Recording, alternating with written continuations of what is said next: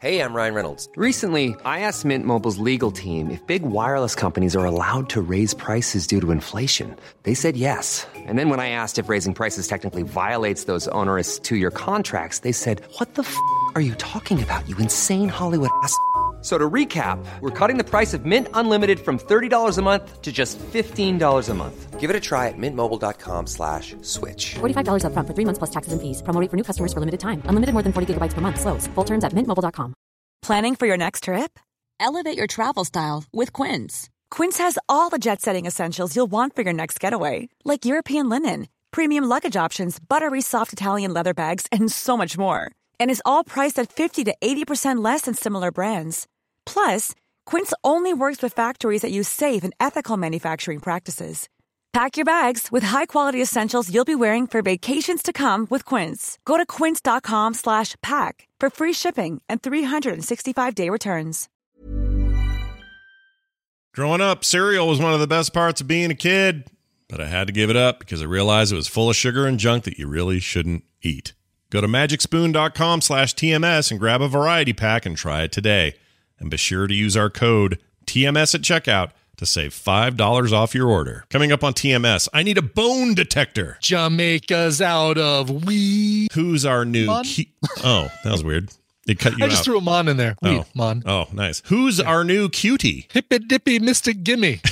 Don't rush Geddy Lee. He likes dudes. He married one. Almost did Geddy Lee. I just slowly fall to my death. Binary with 2s instead of 0s. Spam in the clip clop. 17 murders unsolved due to gross out. I don't even transmog in real life. Check out that Adonis of an orthodontist. Free means not having to pay.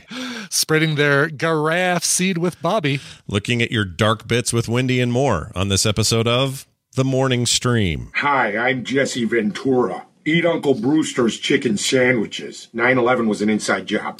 Do I smell the stink of jealousy?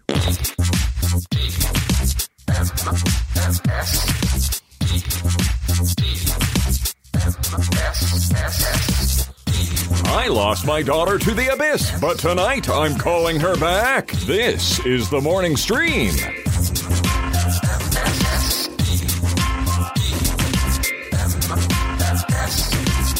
Good morning, everyone. Welcome to TMS. It is the morning stream for February 11th, 2021.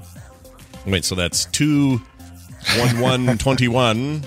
2/11/21. Yeah. Yes, it's like broken binary is what it is. Yeah, I like that one. That's pretty good. That'll bring the whole system down. If you put. Yeah. So what do we have? 2/12. 2/1/2/2/1 that'll be tomorrow. That's not bad. That's a pretty good one. Not bad. That's my favorite Rush album. Pretty good stuff. 2/2/1/2/1 later on this month. Yeah, with Geddy Lee singing and fly by night, change my life again. That might be my favorite one he sings. Because most of the Fly time, by Night, that's such a great song. I just think Rush suffers from.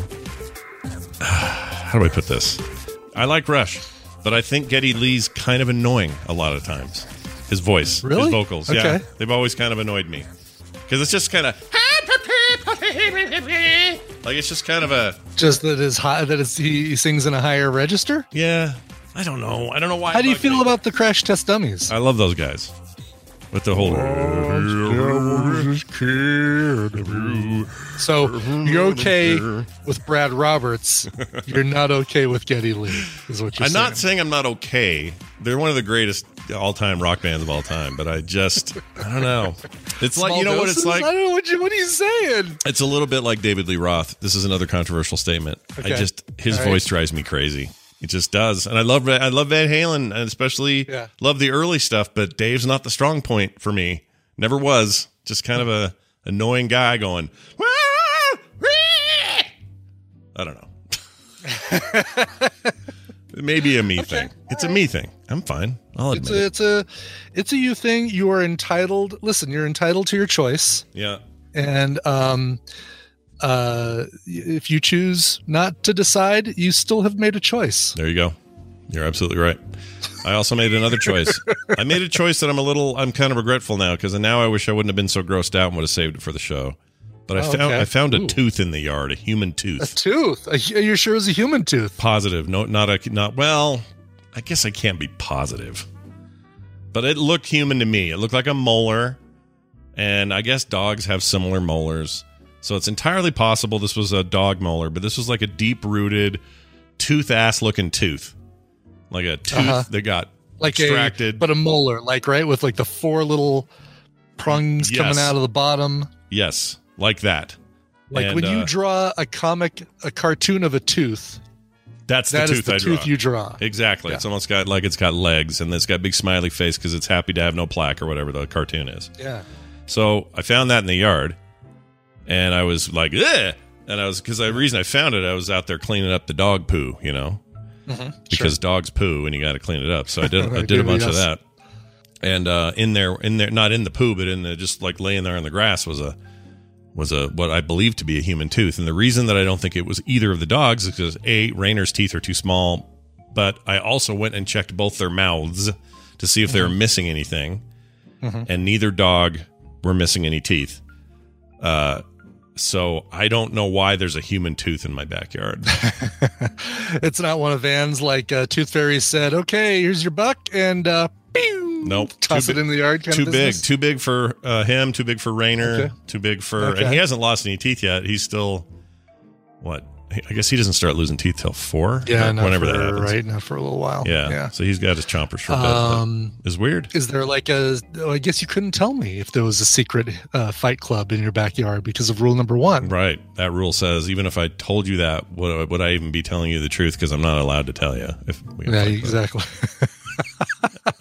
So I don't know. I don't have an explanation. That's sort of what the rule is. Yeah, that's kind of the rule. But I'm just going to throw it out there to the world. If y'all are listening to this and you're like, "Hey, I know what that is. That's from whatever." Let me know. They're not going to be able to tell you. Oh, yeah, that happens. It's lawn teeth. They grow out of it. It's something that do you use Scott's Turf Builder? Yeah, that's what that comes from, Scott. Yeah. Scott's Turf Builder, lawn teeth. Maybe my neighbor's weird. They listen to this show, so maybe they'll hear this. Maybe they did it, you know? But the question, and you even ask it in here, should you have given it to somebody? That, my first thought would have been, no, it's just a tooth. And it's not like you can use one tooth to trace dental records or something if there's a missing person under your sod. Oh my gosh! I didn't even think about that. What if there's more? What if there's more parts somewhere? Yeah. Do you have like a metal detector? I guess a metal detector wouldn't really do much. I need a bone detector, Brian. A bone detector. Bone detector. I think they offer those shirts at bachelorette parties. I'll see if I can get you one.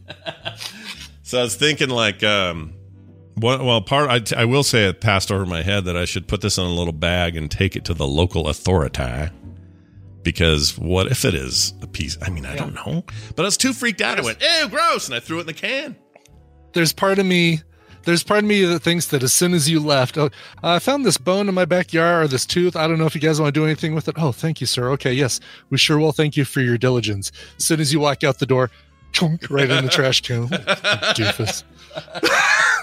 It's like the ones that go, right. They'll sit and impersonate you for half an hour. Hey, would you guys like this tooth I found in my backyard?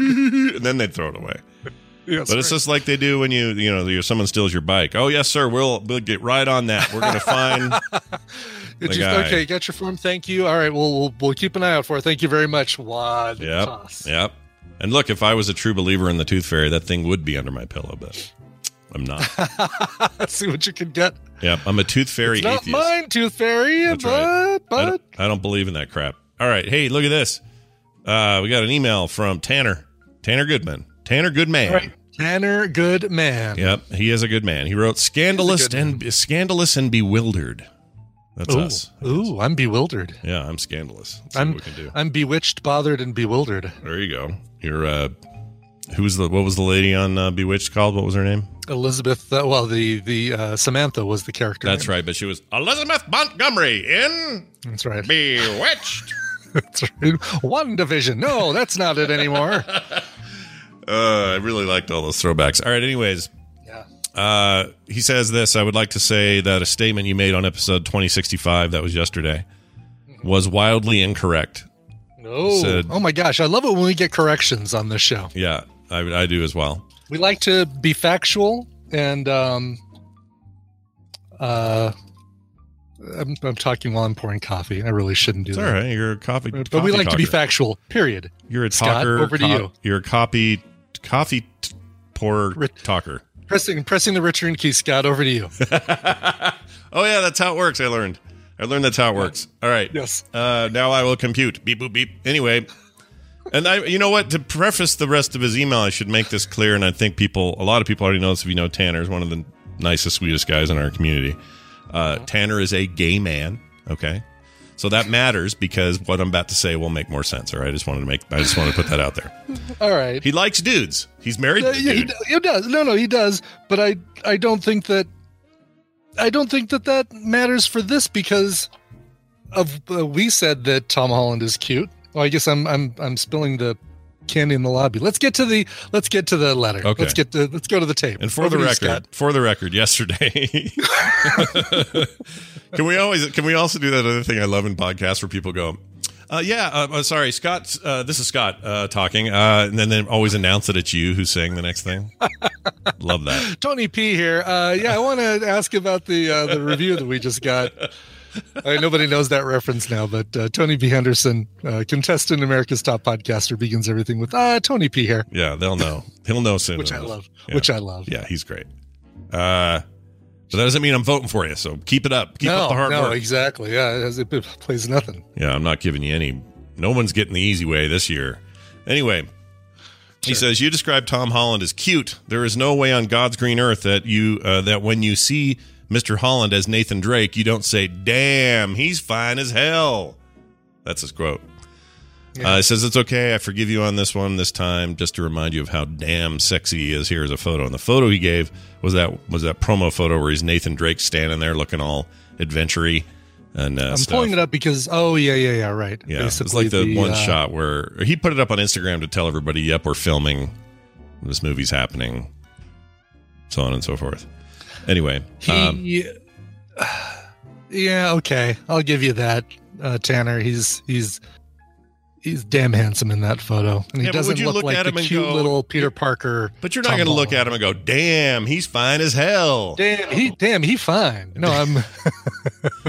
You're never going to do that. No, but I wouldn't use those words normally. I'd say, "Oh yeah, he's a handsome man." Yeah, he's a good-looking dude. But he does look like he's 17, like playing dress-up cosplay Nathan Drake. How old is it? Put your Spider-Man costume back on, Peter Parker. No one's going to buy that you're a video game character. They don't have video game characters in Spider-Man. What? So he's born in 96. He's 24, but he looks 17. That's just his deal. He does. 24-year-old handsome young man. Yes, taking the world by the storm. Anyway, we appreciate that. People in the chat room want to see the photo. Oh, I don't want to go find it. Okay. Well, I can give you this one. You want this one? Hold on. I think I may have it faster than I thought. There you go. If you got right there. I'd like to complain. Right in our Discord. Boom diggity. Okay. I could actually just put that same link in the chat. Want me to do that? Yeah, do that. And they can just see it. There you go. And then they can download it, enjoy it. I guess they're people. Do whatever they need to do with it. Here you go, YouTube. This is it. That's the picture. And yeah, he's a good-looking guy. Yeah, I've seen him with his shirt off. He could bench press me. I get it. So then who's cute? You know, if Tom Holland has graduated from Crute to damn he fine, then Crute. Who's our new cute? Is it still Harry Styles? Is Harry Styles still cute? No. He's starting to look weird because of his dumb hair. Yeah, he's starting to look funny. I don't know what is cute by today's standards. I'd have to be of the Bieber's cute. No, Bieber's not cute. Listen, he's doing the little porn stash thing, and he's actually looking. He's gone from being, oh yeah, all right, he's a cute kid, to being, wow, he's kind of turned into a little bit of a creepy dude. Yeah, creepy looking dude. Yeah, it freaks me out a little bit. The porn stash is a little. He's looking like Simon on that season of Walking Dead with Negan's Negan's group. My wife would tell you that Post Malone is cute because really with all the stuff all over his face. Yeah, because there's something cuddly and grinny and sweet about him. Okay, all right. While you're kissing him, you've got something to read. Yeah, and we're also talking about cute, not Like, she doesn't look at him and go, ooh, he's hot. She sees him as just go, oh, he's so cute. Post Malone. Okay, so there you go. Post Malone. So not handsome, but he's an older man. Well, he's like same age, like 24 and 26. 25. Whatever. Yeah. He's pretty young. Okay. All right. But he's the kind of, but she always says this. It's like, oh, if I knew him, he'd be eating here every night. We'd feed him. We'd take care of him. I'd give him a haircut when he needed one. Like she thinks of him as like a lost puppy kind of type, which is so weird. Come here. Would she take a napkin, like rub it on her tongue, and then try to wipe the stuff totally, out? Let's clean your face up. Yeah. Oh, this up here is just Sharpie, right? Let's just get that off. Did you see that? Did you fall asleep at a frat party? Let me clean this up for you. Did you see that Pokemon announcement? He's doing some virtual concert. Singing. Yes. Pretty crazy. Yeah. So Pokemon Day. What is it? The 20th? Yeah. Next week. Yeah. I've bought my ticket, so it's the same day as the first day of BlizzConline, right? Second day, 19th and 20th. Second day. Yeah. Oh, okay. Friday, Saturday. Yep. All right. Yeah. So I'm telling Tina, I'm going to be regressing for the next day. I'm going to be watching BlizzCon. I'm going to be watching people talk about World of Warcraft while I try and catch 1,000 shiny Pikachus. So there you go. You go ahead and do whatever you need to do. Let me just say to our community, without saying too much, there's a reason you're going to want to watch BlizzCon online over the next weekend. It's all free, so you don't need to avoid, you don't have to pay for it. So just saying. Is there a reason? I'm not saying. I can't go any further than that. Nope. That's all I can say. I can get more out of you. Right, go for it. Is there someone on this show with you and me that is going to be making an appearance as part of BlizzConline? Brian Dunaway will be making boy, you're right. You could squeeze things out of me. I don't know what's going on. I have no idea. You didn't say no. You didn't say no right away, and that makes me think, oh, no, it's something else, Brian. It's something. I'll say this for sure. Brian, 100%. Brian Dunaway or Brian Ibbett is not on BlizzCon. He's not in BlizzCon. I'm definitely not. I'm not going to be doing anything. No, unless they have a panel of people trying to catch 1,000 shiny Pikachus. In that case, yes, I'll be there. And but did you see cartoon Post Malone? He's kind of cool looking. It looks like a Fortnite guy. Kind of a kind of does. Yeah, right. Except they shaved him because I think they were disturbing. Actually, yeah, he's a little bit. It's a little weird. And they kept all of his tattoos on. They didn't remove any of it. I like that. Yeah. So every once in a while they have event Pokemon, like around Christmas time they'll have Pokemon or Pikachu with a Santa hat, or spring they'll have Bulbasaur wearing Cubone's skull or something like that. Yeah. For Post Malone, can we maybe get a Charmander with tattoos on his face? Can we get that? Isn't there a Sunflora? Sunflora. Isn't there a Pokemon called Sunflora? Something like that. Yeah. So then do his Sunflower song with it. Right, yeah. There you go. Is it called Sunflower? What is it? It's Flora. There is a sunflower-looking Pokemon. Is it Sunflower? Is it Flora? I don't know. See, that's so many generations ago. I'm out of my Sunflower. Yeah, there it is, right there. Look at that. Sunflora. Okay. Oh yeah, there she is. Oh yeah. Sunflower. You're my sunflower. Actually, it wouldn't be too hard to actually add some Post Malone tattoos to Sunflora's face. Yeah, he's got a big pie face, like he does. Nothing wrong with a pie face. Sunflora does. Yes. Sunflora does. Yeah, I mean he kind of does too. But it's fine. Like we have room on the face is what we have room. There's room. We can draw whatever we want on there. All right, Brian, finally, I need you to help me decipher this phone call. Ooh, excellent. All right, we put on the CSI, putting on the CSI button-up shirt, top button unbuttoned, tie loosened just enough. Yep. Sleeves rolled up, dark room with just a single light over the tape recorder. Yep. All right, get your black light out as well. We may as well do that while we're here. All right, sure. Ew, what's this all over the table? All right, I get this. This is weird. Yesterday, creamer. Before I got up, it was like between 5:30 and 6:30 in the morning, and I meant to play it yesterday. I totally forgot. 24 in a row prank calls. Oh, no, geez. No, I'm sorry, okay. not prank calls. Spam Wrong calls. numbers? Spam calls. Okay. And every one of them in the records said spam risk, whatever, like they do. And I didn't hear any of them because my phone's set to ignore all that stuff till 7 a.m. So I wouldn't even have heard the rings or whatever. It just ignores it. And so all of them came through. About 6 of those 25 left some form of voicemail, none of them speaking. And it was all just rustling sounds. But the one of them has the sound of somebody saying a thing. Okay. And I want you to help me understand it. It's only 1.9 seconds long. It's very short. But we're going to try to decipher this together. So chat room, be listening. Brian's ready. Here we go. I'm ready. This is what he said. Hey, okay. Let me play that again. Here we go. Hey, any ideas? It sounds like he's got a Popeye's spicy chicken sandwich that he's trying to swallow. Someone in the chat says it translates to greetings from India because they all come from there for some reason. But that is not it. Let me try it one more time. It almost sounds like reverse language or reverse recording. I've got 0 on okay. that one. So nobody knows.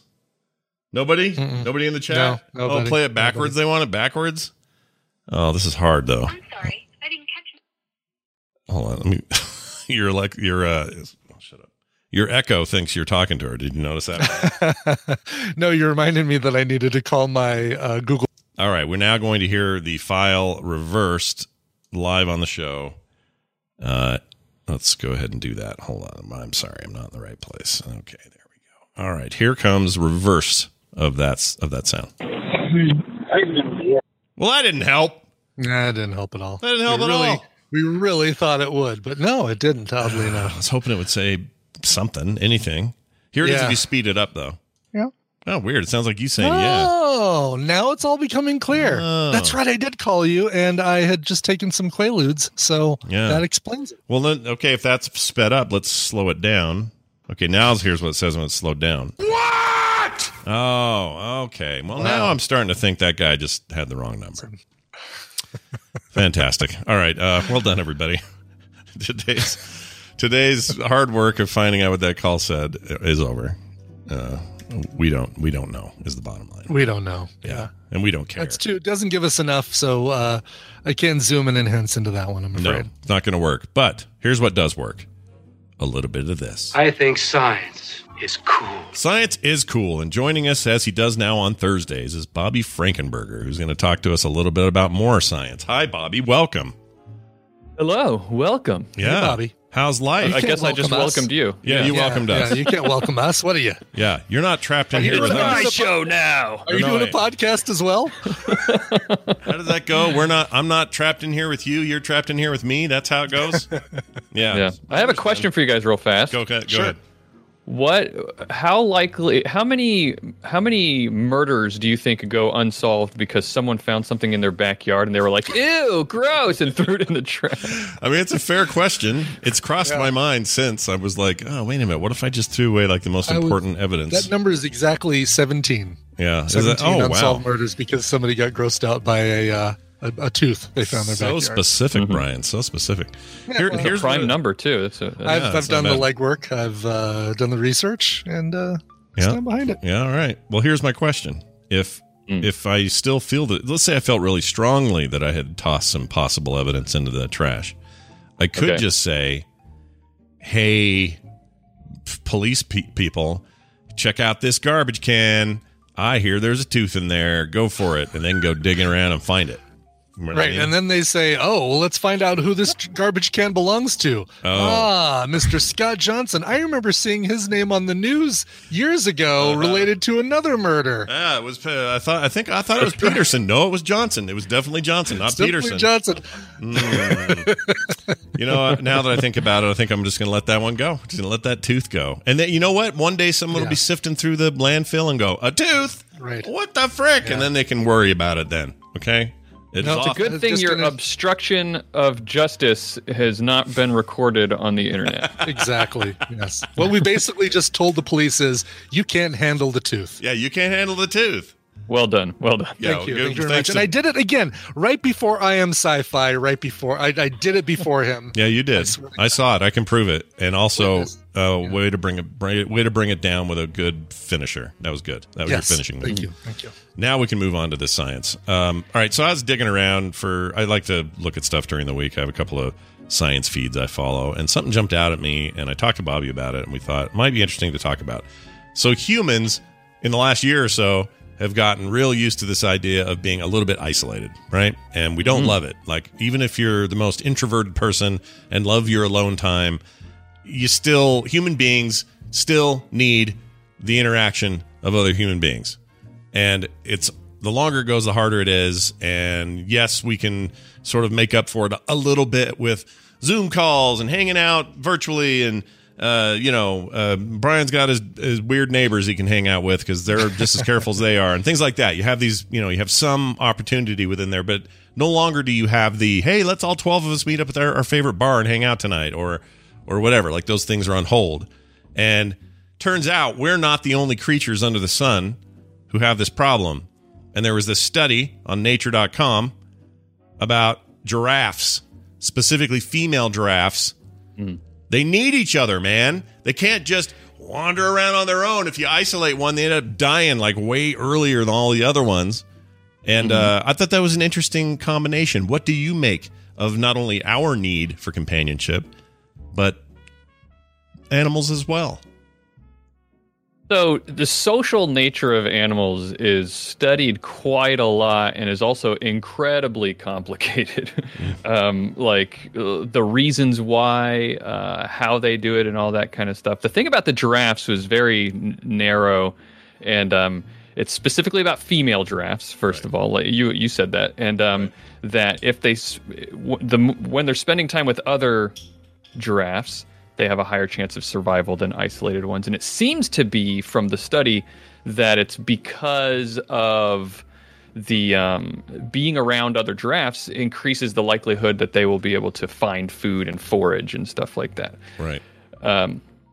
But it should be noted that in the study, they did note that there are plenty of giraffes that spend time by themselves. First of all, male giraffes are more known to be isolated than females. So that happens. But some female giraffes were observed being by themselves whenever but they would hang out around livestock farms. Oh, weird. Like hanging out with cows and stuff, or just livestock in general. And they think it's because of the prevalence of like grasses and grazing opportunities. And those giraffes, even though they were isolated, they didn't have a decreased likelihood of survival. And that evidence leads them to think even more that the reason that being in a group is because it helps increase the foraging for food, because the isolated ones that were surviving were near easy access to food. Oh, I see. Okay, so I have to assume that our need for communion with each other isn't all that different, because our need to survive is similar, evolutionarily speaking, right? Maybe not so much today. Yeah, if you see a big crowd, you know that there's probably food there. Right. But it's not like like if me and Brian wanted to go get a hamburger, we could do that now, and that's like a simplified, ridiculous modern version of what used to be. I counted on Brian on gathering the berries while I went out and killed the goat, and then together we had enough to make it through the winter. You know what I mean? Like that would have been a survival need. Now it's more of the social part stayed, and we're not going to die if we don't go to Burger King today. But isn't that kind of our modern version of it? We just evolved sort of past the need for the day-to-day scraping for what little we can get. Certainly, that's probably the pressure. I mean, evolution in general is driven by what they call it fitness pressures in evolutionary science, and fitness just means how likely are you to survive and pass your genes on to the next, right? So, survival, of course, is where it all comes from. But human socialization is far more complicated. First of all, studying socialization in animals is really interesting because of the fact that it's actually really kind of rare we know of a lot of animals that socialize because those are there's a term they call it, but they're the animals we like. They're the cute ones that hang out together and you see them more because they gather in groups. But socializing in animals is more rare than I think we realize. And so understanding why the animals that do congregate, why they do it, helps us understand just in general, like evolutionary pressures. Sure. For it. Which is interesting because now it's not like you have too many giraffes that are like, I mean, there are giraffes in the wild. At least I hope there are. You don't see giraffes, at least I don't think so, in places where they could just go hang out with cows. Right. You don't see a lot of cows on the Serengeti or the savannah. I'm trying to remember where I've hung out with giraffes before. At the zoo. Yeah. At the zoo. Yeah, yes, and we called them giraffes. I'm sorry to tell you, but it's giraffe. Just kidding. That's not true. Hard G. We're not going to get into our GIF fight ever again on this show. Or not that we had one. But anyway, the point is, that's my only exposure to them, right? But I guess if you went on some African safari, you bump into giraffes. And now that I think about it, I've never seen, this is interesting. I've never seen a nature documentary, in person at a zoo, or any other context have I ever seen a giraffe by itself. They're always knocking around with more than one. Yeah. With other giraffes. With other giraffes. Right. I don't mean, hey, there's one hanging out with a polar bear. Weird. Not like that. But interesting. Swimming with the whales. Yeah. Interesting about giraffes, the groups that they tend to congregate in are often matrilineally related, which means they're often just groups of people that all come from the same mother, like line of ancestry through mothers. Really? Not sure why that is. It probably has to do with rearing of children and stuff, and maybe the males end up leaving to go spread their giraffe seed. Oh God. Seriously. Good job there. Those guys are always moving their seed around, those bastards. Yeah. So the reason why, really interesting, I was looking into this, preparing for us to talk, and I found something really interesting about the fact that, socialization in animals is rare, and it hasn't evolved that often. And the analysis of that actually makes a lot of sense. If you think about it, members of the same species are actually the closest competitors for resources. So that's one of the reasons why you don't see it very often. They're competing for food and mating and shelter and all that kind of stuff. So these are limited resources in nature. So it makes sense for you not to all be in the same place, because then you would have to compete with each other because you all have the same demands compared to like other species. Sure. Also, groups of animals are easier to spot for predators to spot, so it makes sense to stay separated. Yeah, but giraffes don't maintain that low a profile on their own. Right. They're not like all ducked They're in the down. middle of like a desert and they're 20 feet tall. Exactly. Yeah. It's awesome. I like a giraffe is what I'm getting at. That's my main takeaway here. The last bit though with humans, we were talking about the human connection, right? We have a unique combination. I don't want to say unique. Unique implies that literally we're the only ones, but I think there might be a small handful of species that share all this. But a very rare combination of three social features, which is we socially cooperate, we coordinate, and we have division of labor. And all three of those things makes us a very rare combination of, and that probably all of them feed into each other, which causes the very complex social structures that we have. Sure. Well, be like a giraffe and have friends is what we're saying. That's the bottom line. Yes. Unless it's Pokemon Day, in which case be isolated alone and watch BlizzCon line and play Pokemon all day There you long. go. That's but exactly do right. it by a farm, a livestock farm. There you go. Yes. Yeah. You'll never go without. Speaking of not going without, more people can get more science information if they just listen to your podcast. Tell people where they can find it. It's called All Around Science. We talk all about science stuff all the time. It's me and my co-host Maura, and we just kind of generally geek out about science stuff.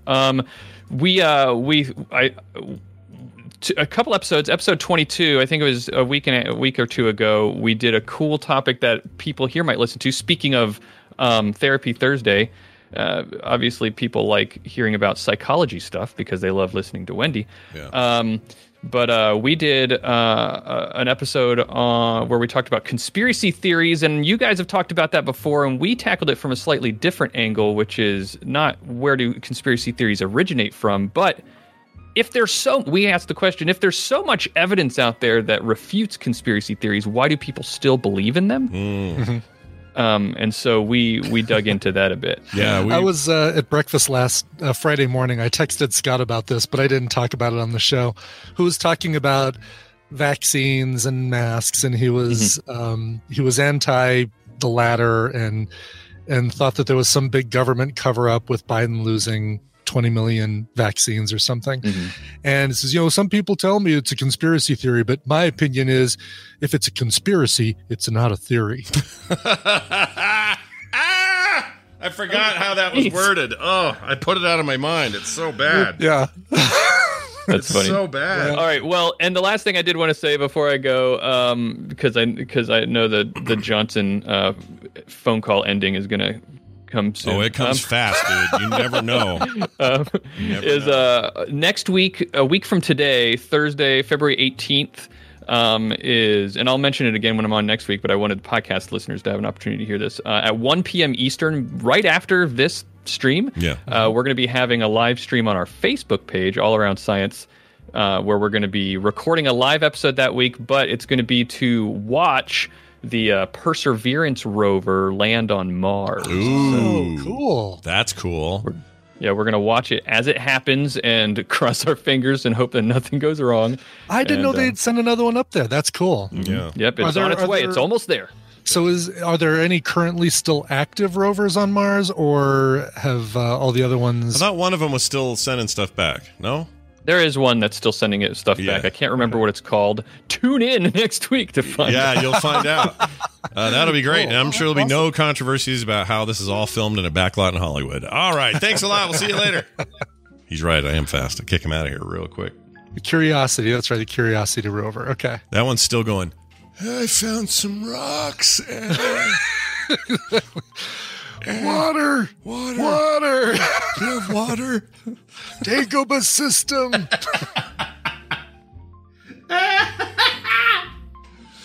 It's good stuff. All right. Thank you very much. Let's do this real quick.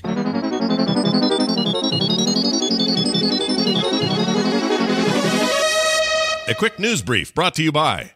Well, that's right, Scott. Coverville today celebrating the birthdays of Gene Pitney and Feist. Gene Pitney would have been 80 years old, I believe. Wow. Here's a funny thing. My notes said 1941. This thing says 1940. So maybe he would have been 89 or 79. We'll find out, though. Or 81, I guess it would be. One extra year. But if you're... You know the songs Town Without Pity? It's such a what Town Without Pity can do. Nope. Hello, Mary Lou by Rick Nelson. He's a Rebel by the Crystals. The Man Who Shot Liberty Valance. Anyway, classic old singer.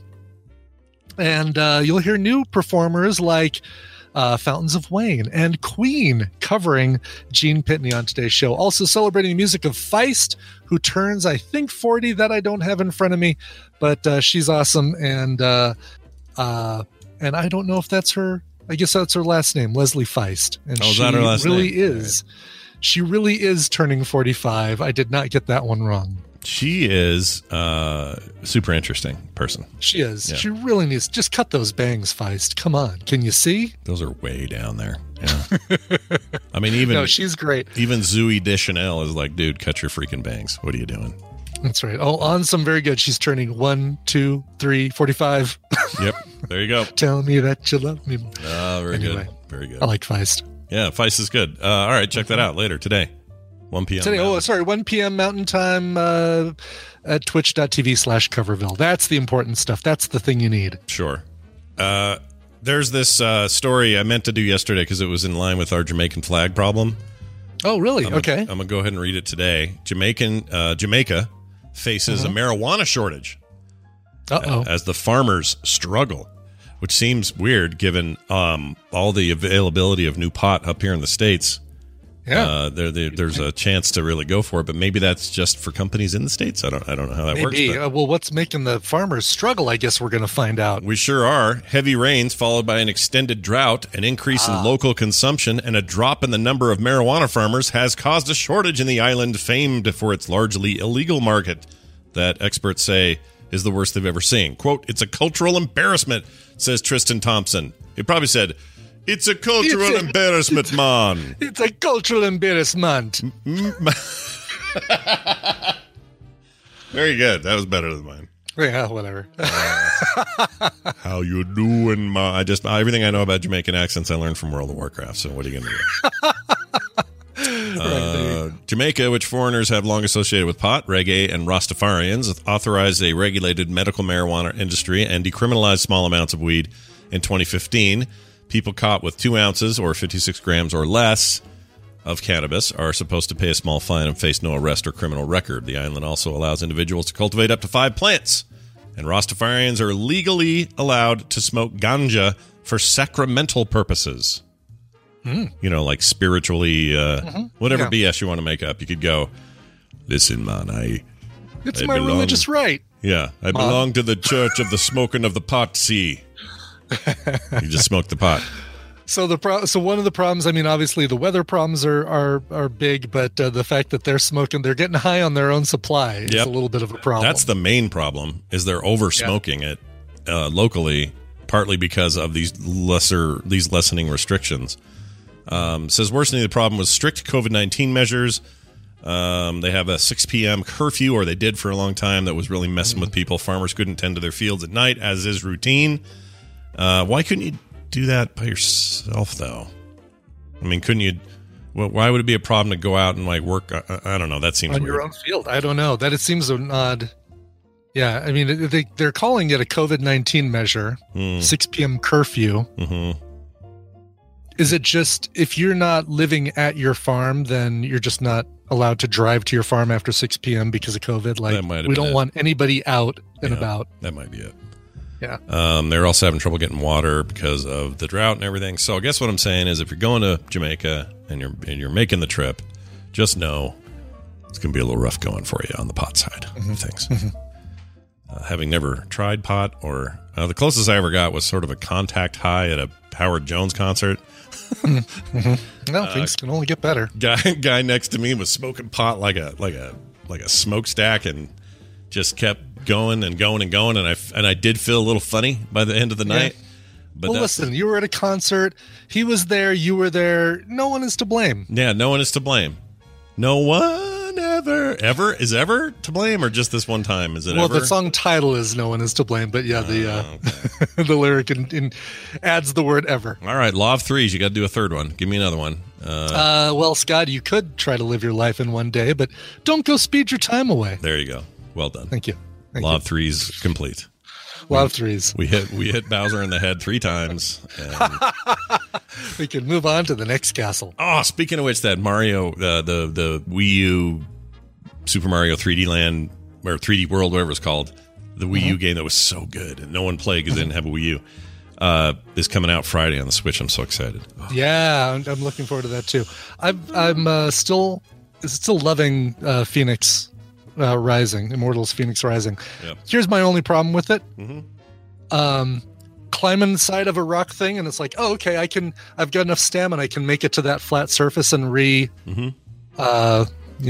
rebuild my stamina. Climb. Okay, why am I not? Yeah, just jump. Just climb right up onto the thing.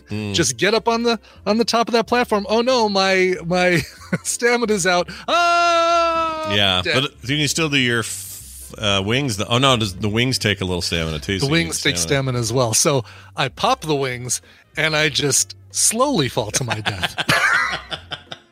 Still, maybe not terminal velocity, but pretty dang close to terminal velocity. That game's getting loadouts in a patch today. Oh, really? I wonder if the Switch version is. It is. Everything's getting it. All of it is? Okay. Yeah. Can't find the note on it, but there's some. What are loadouts? Like, you'll be able to, instead of going in and piecemealing all the stuff you want to look like or the gear you want to have, you can do it in chunks. Kind of like, think of it as like like a transmog, except it's actual functional stuff too, not just visual. Gotcha. Oh, that's cool. Oh, there it is right there. It's customizable loadouts. I've never, in all the MMO life that I've had, You've never transmogged?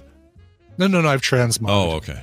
I will say, though, I don't really care about transmogging. Really? It is one of my favorite things in that game right now. Is it? Yeah. Yeah. Because I can't stand looking like a clown. It's like these pants don't match this shirt. This weapon looks different than the other one. I hate all that. Yeah. In WoW, in this game, whatever, give me the gear. I don't care if they match. I don't care what I look like. It's... Just go. I mean, do I look like I care how I dress? That's funny. I don't transmog in real life. Why would I do it in a video game? I guess I mean, transmog hasn't been around for 10 years. Drenched Wildfire. It's only been around for like the last. I want to say that was maybe 2015, 2016. Anyway, it is a little bit of dress up, but I don't know if I've come to like it. I think WoW's version of it is really cool, and I like doing sets and switching around and stuff like that. I guess if I could go back to, but again, I never really look at what I'm wearing in the game. I guess I see the back of my body, and I'm sweating. I always see the back of my body when it's laying on the floor face down. Yeah. Now, so really, would you rather look at yourself face down and see yourself in a coordinated, beautiful outfit? Right. I will say I really did like the Rogue Geist gear set from Wrath of the Lich King. Oh, yeah, that's a good one. The single yellow eye that had smoke coming out of it. Yeah. That was kind of cool. So you can go get that whole set. Either if you don't have it already, you may already have all the parts. And if you have all the parts, you just go make a transmog set, name it whatever. Geist. I could name it Willie Geist. Yeah, just call it Geist. And boom, you're a 40-year-old woman singing. It's perfect. Oh, wait, that's Feist. Are we getting any other? What else are we getting? Is there any other good things brought out by this? We don't know yet. There's stuff coming. There's stuff coming. Are you saying I'm putting a link in our chat? So are you saying that set looks like? Oh, is it not? It's not pulling up the graphic. Let me put it in our Discord. It showed up for me. Yeah, okay. Let's see. Are you saying that gear set looks like a clown? I'm saying no. See, I like that gear set. That gear set's fine because that's them coordinating. What I'm talking about is like in World of Warcraft when you're like wearing a chest piece and pants and totally different colored legs, and then let's say you're a dual weaponer like rogues are, and like my demon hunter, like having a sword in one hand and a freaking ugly scythe or whatever in the other hand. I love to just like coordinate all that stuff, and anything you've ever collected, all those appearances are in your transmog library. So you just go and go, all right, I want both swords to look like this glowy blue one. Boop. I want this helmet. I want this shoulder pad. I want whatever, and you can color coordinate, even if they're not sets. You can just do whatever you want from all the stuff you've ever had in the game, and there's pages of that stuff. I really like it. If you haven't messed with it, you should check it out. All right. Also, Phoenix Rising is a fantastic video game. It really is. I'm having so much fun with it. It's really good. Yeah. I'm realizing that I jumped too far ahead on one of the quests. I'm like, oh yeah, I'm getting the crap beat out of me. Let me go do some side quests, get some better gear, and improve before I move any further in the main storyline. Improve before you move. That's what I say. Improve. Don't move. Improve. Yeah, move then improve. No, improve then next move. On HGTV. Indeed. That guy and his lady wife. All right, hey, check it out. We're gonna take a break. When we come back, my sister Wendy will be here. We're gonna talk about all of our homework, which was we were meant to watch Hulu's, although you could rent it in other places if you don't have Hulu. In and of itself, which Brian and I both watched last night, and I get it why she wanted us to do this, and I'm really excited to see what she wants to talk about around it. Just know that we will talk about stuff in it that I guess you could call spoilers, even though it's basically just a filming of a stage performance. I don't know, though. I mean, I feel like the less you know going into watching it, the better. At least the better, in my opinion, the better. Totally agree. So that's what I'm saying. If you guys don't want to hear any of that, probably skip Wendy's thing, save it for later. But man, I was legitimately floored by that thing. So good, yeah. Anyway, we're gonna do all that in a second. She just wants to know how he kept all the kings together. Yeah. That's all she's going to be asking us, right? That's it. How were all those kings not all mixed up in your deck? And then how did all the other things work out? Taper deck. Yeah, taper deck. Brian, please play a song. What song do we have to play? Yes, let's talk about the Middle Kids, shall we? Sure. They're releasing a brand new song called Cellophane Brain. Their brand new album is called Today We're the Greatest. It comes out March 19th. This is some great indie rock. out of, I like saying where these people are from. Sure, why not? But if they don't put it in the first paragraph, if they don't give it to you, because that's all I read. Yeah. Anyway, these guys are really, really good. It's Hannah Joy on lead vocals, and she's also a singer, the singer-songwriter. She's great. Here you go. Middle Kids from their brand new album called Today We're the Greatest. Here is Cellophane Brain.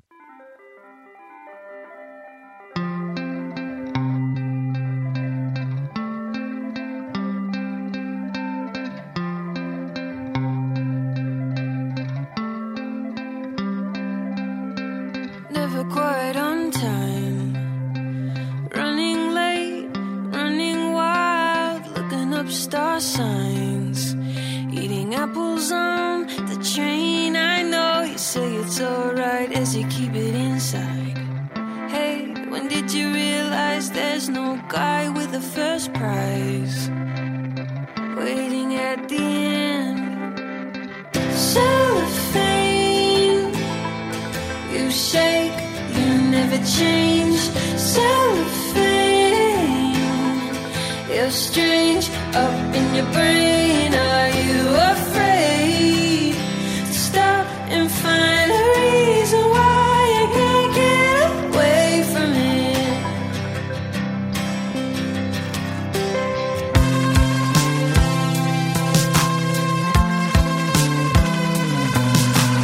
Moving up the coastline, making deals, selling houses, promise of the good life.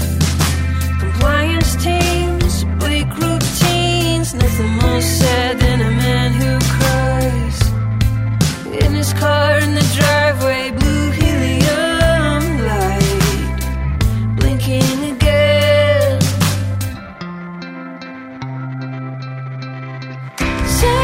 Cellophane, you shake, you never change.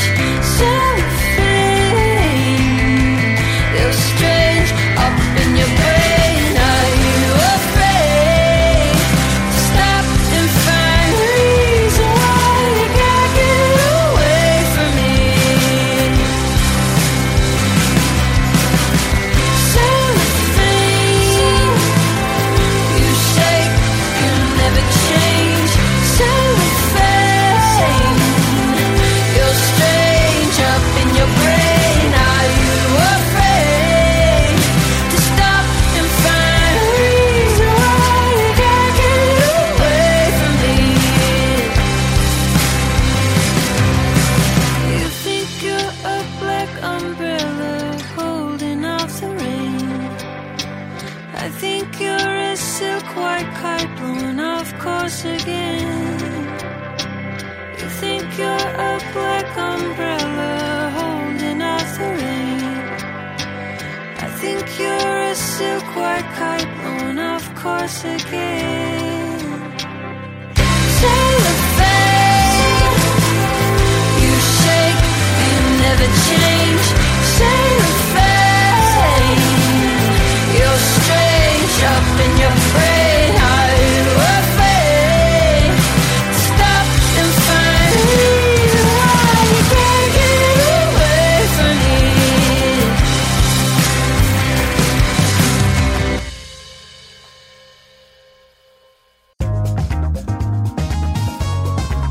Oh man, remember being a kid? Remember eating sugar cereal like it was nothing, like it was no big deal?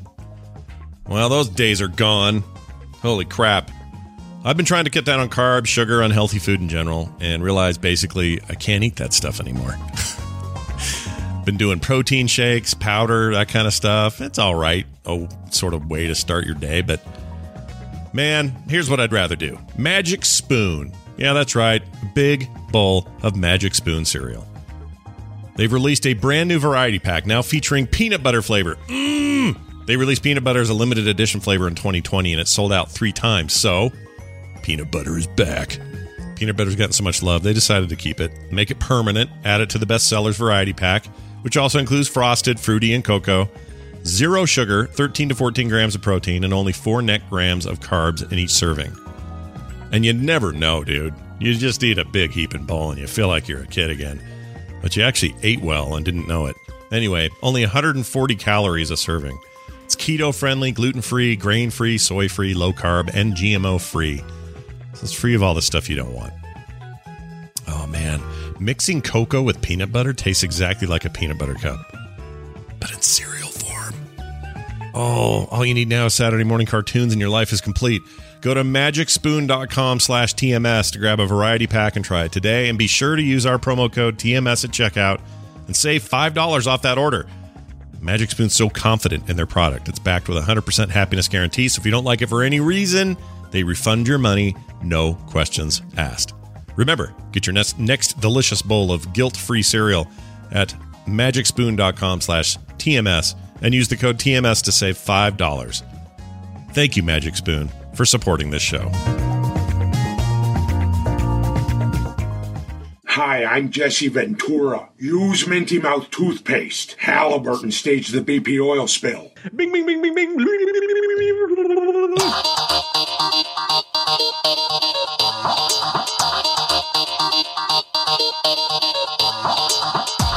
Those bastards are turning back. This is the morning stream. All right, we have returned. And for those wondering if that's really Jesse Ventura, it's not. It's Will Sasso doing Jesse Ventura on social media. Will Sasso's great. He cracks me up. And so just saw him in that in that really good, I won't say fantastic, just saw him in that really good Irresistible movie with Steve Carell. I need to watch that. I wrote that down. That seemed like one I'd like. I think you would like it. I think I bet a lot of the reviews are coming from the fact that it might be a little more. I mean, Steve Carell's the good guy, and he's a Democrat.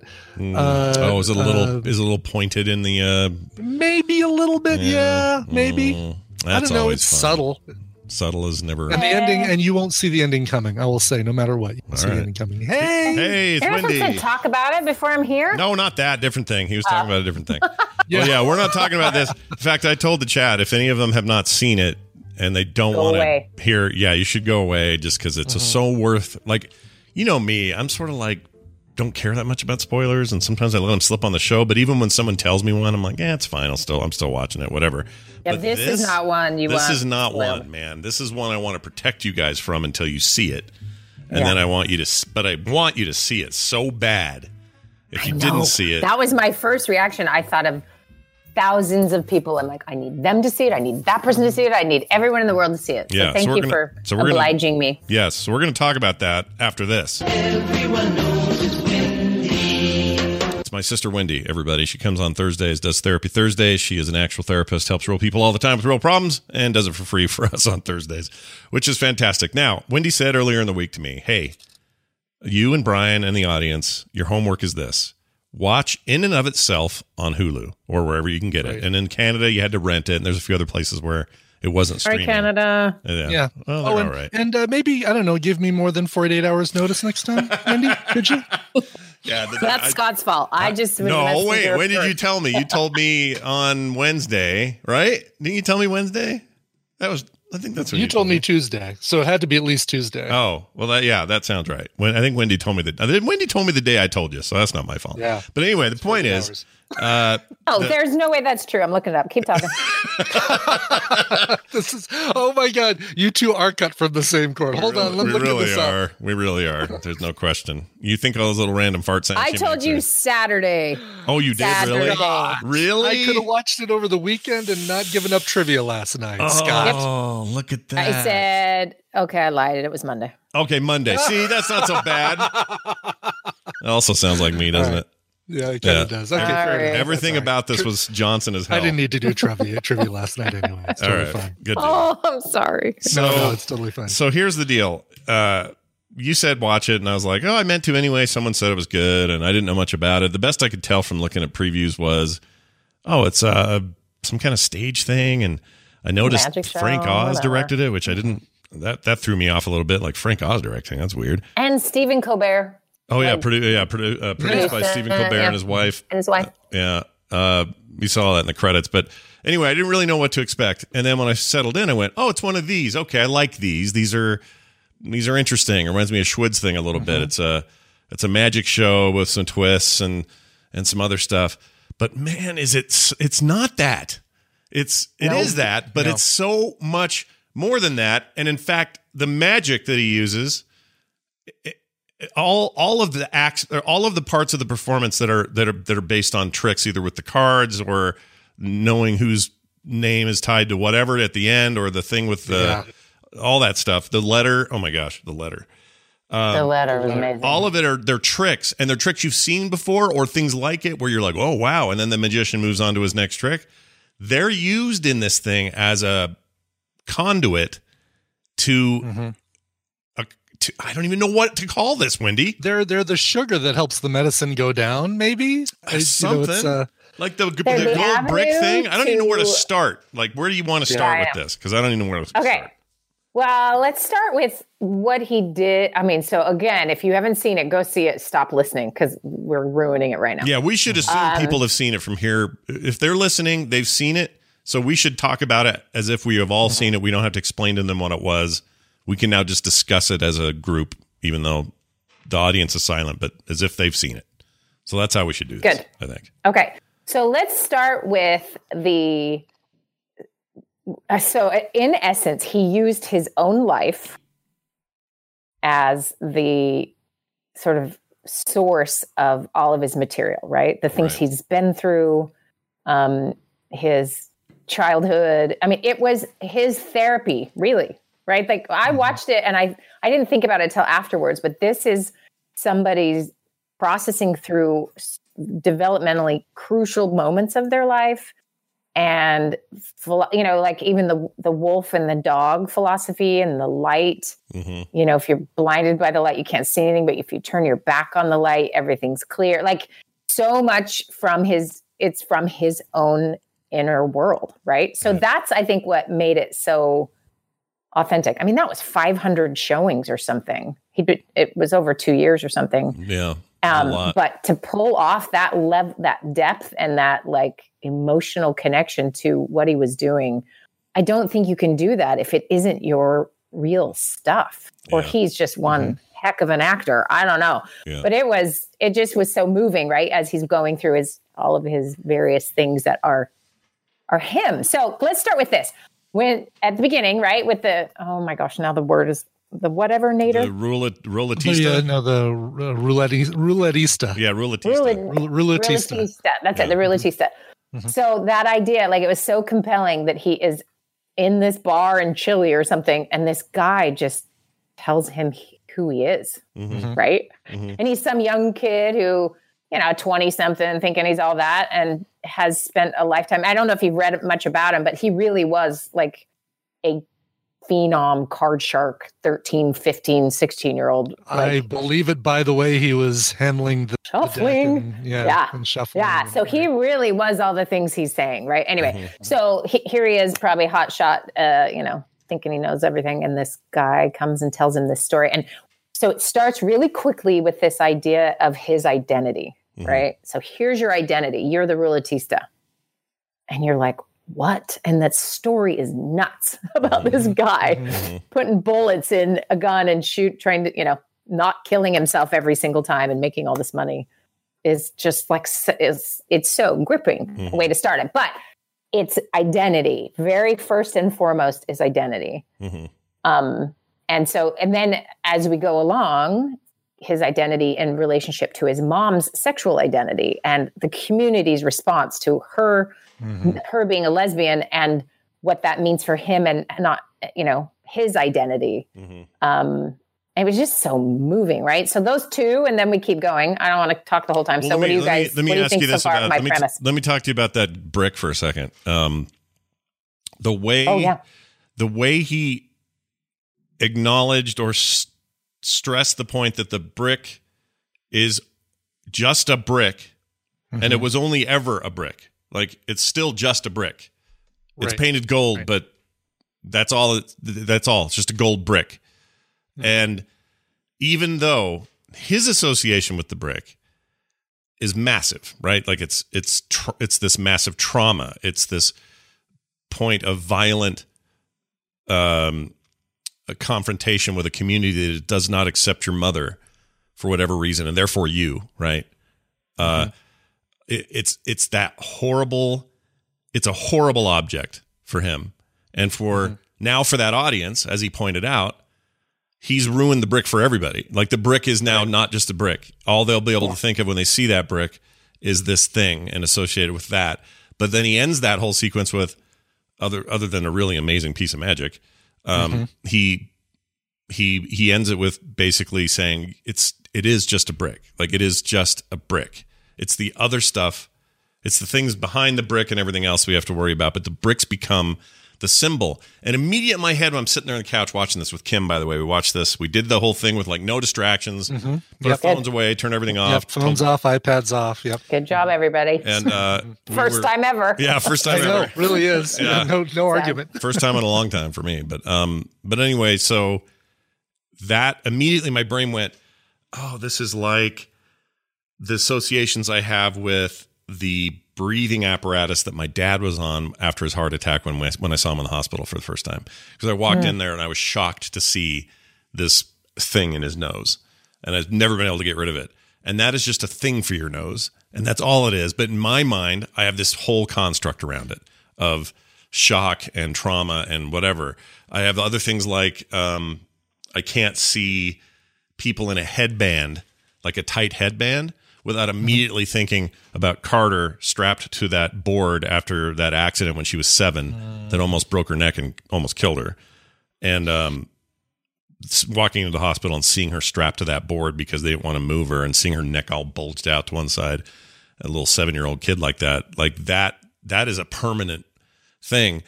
And what I realized while watching this was he has figured out a way through 500 episodes of this on stage or whatever he's been able to do of taking this symbol, this object, and figuring all the stuff up, all the stuff around it, figuring it all out, and basically banishing that rock or banishing that brick. And taking away its power, basically. Yeah, which is, and giving it a whole new power, which is, oh my gosh, it really is at the corner of 5th and whatever. Yeah. Like, and that was the only magic trick I know how he did. Right. Oh, really? Yeah. It's the only one. I'm not a magic person. Like, I don't pay attention. Wait. I'm always I take it back. I don't know how you know how the brick ended up on those corners? Yeah, that one, that seems... That can't be hard. That can't be hard. But making it disappear... Right, exactly. But making it disappear... That's the only one I got. How did they do that But the brick disappearing off the table... Oh, no, I don't get that one. Yeah. Like that's that the was only one that I couldn't wrap my head around. I couldn't wrap my head around any of them. All of them freaked me out. And the stuff toward the end... I've been racking my brain all night. I'm like, wait a minute. Okay. So he knew the way he picked somebody out of the audience and came up and said, here, read this, pick a letter, any one you want, and then open it and let's see. I don't know how that was done. I have a theory on that one. We can talk about it. And here's the thing. I think at the bottom, like the core of this guy's a genius. Right? He is. Yeah. That whole saying everybody's identity at the end is sheer brain power. I mean, there's a way to do it, but that is a lot of bodies to remember. That's not a magic trick. I think that is a talent. That is a genius. Yeah. Yes. Yeah. And okay, we'll get back to that in a second. Okay. So the brick, go back to my identity concept here too. Like so much of the violence or bigotry or otherness or damage that's done can be so wrapped up in your identity. And here he says, this brick is just a brick, right? And like he's able to not have it. I mean, all of that's so powerful, right? But again, we go from, okay, was that the first one? Was the brick the first one, right? After the Rulatista? Hold on. No, Rulatista. It was cards and stuff first, right? The card stuff, the kings and the aces and that was crazy. Yeah, that was crazy. I have theories on that one too. You have theories on that too? It's so crazy. I thought I did too until he was like 3/4 done with that, and I went, my theory's wrong. I don't know how he just did that, because for a while there I was like, oh, that deck's just full of kings or aces or whatever. No, I don't know. It's a card counter. The first thing was getting the toy or the folded up origami boat into the bottle. Oh, okay. Yeah. Oh, right. Right. Sleight of hand stuff. Right, that was cute. All right, good. Maybe my identity thing that falls apart on that one because I can't remember the boat being. But the thing, other than it's cool. The thing I liked about this, that people even who go live don't get this experience. I'm sure that live experience is really something special. But what I really liked about it was the animated interstitials were really cool. The wolf and the dog bit with the poker guy and meeting the devil and all that. I loved that. That was so cool. Just from an artistic standpoint, but also their ability to say, only one in that one episode, just the one lady came up for the letter. But because they filmed so many of these, they could do this rapid fire thing. And they did that a lot with different sequences, including when he would hold his finger to his head and all that other stuff. I really liked that because it showed it shows also, like there's repetition to this, but it also just broadened all that stuff out and got to see all this different human emotion. But when he's going through that audience, what you didn't tell me, Wendy, I thought I was just going to be blown away by a lot of this stuff. And I was up to that point. But you didn't tell me that this thing was going to wreck me, because both Kim and I are on the couch sobbing like children. Yeah. Now, raise your hand if you were sobbing at the end. Everyone. Oh my gosh. You might be a cold-hearted.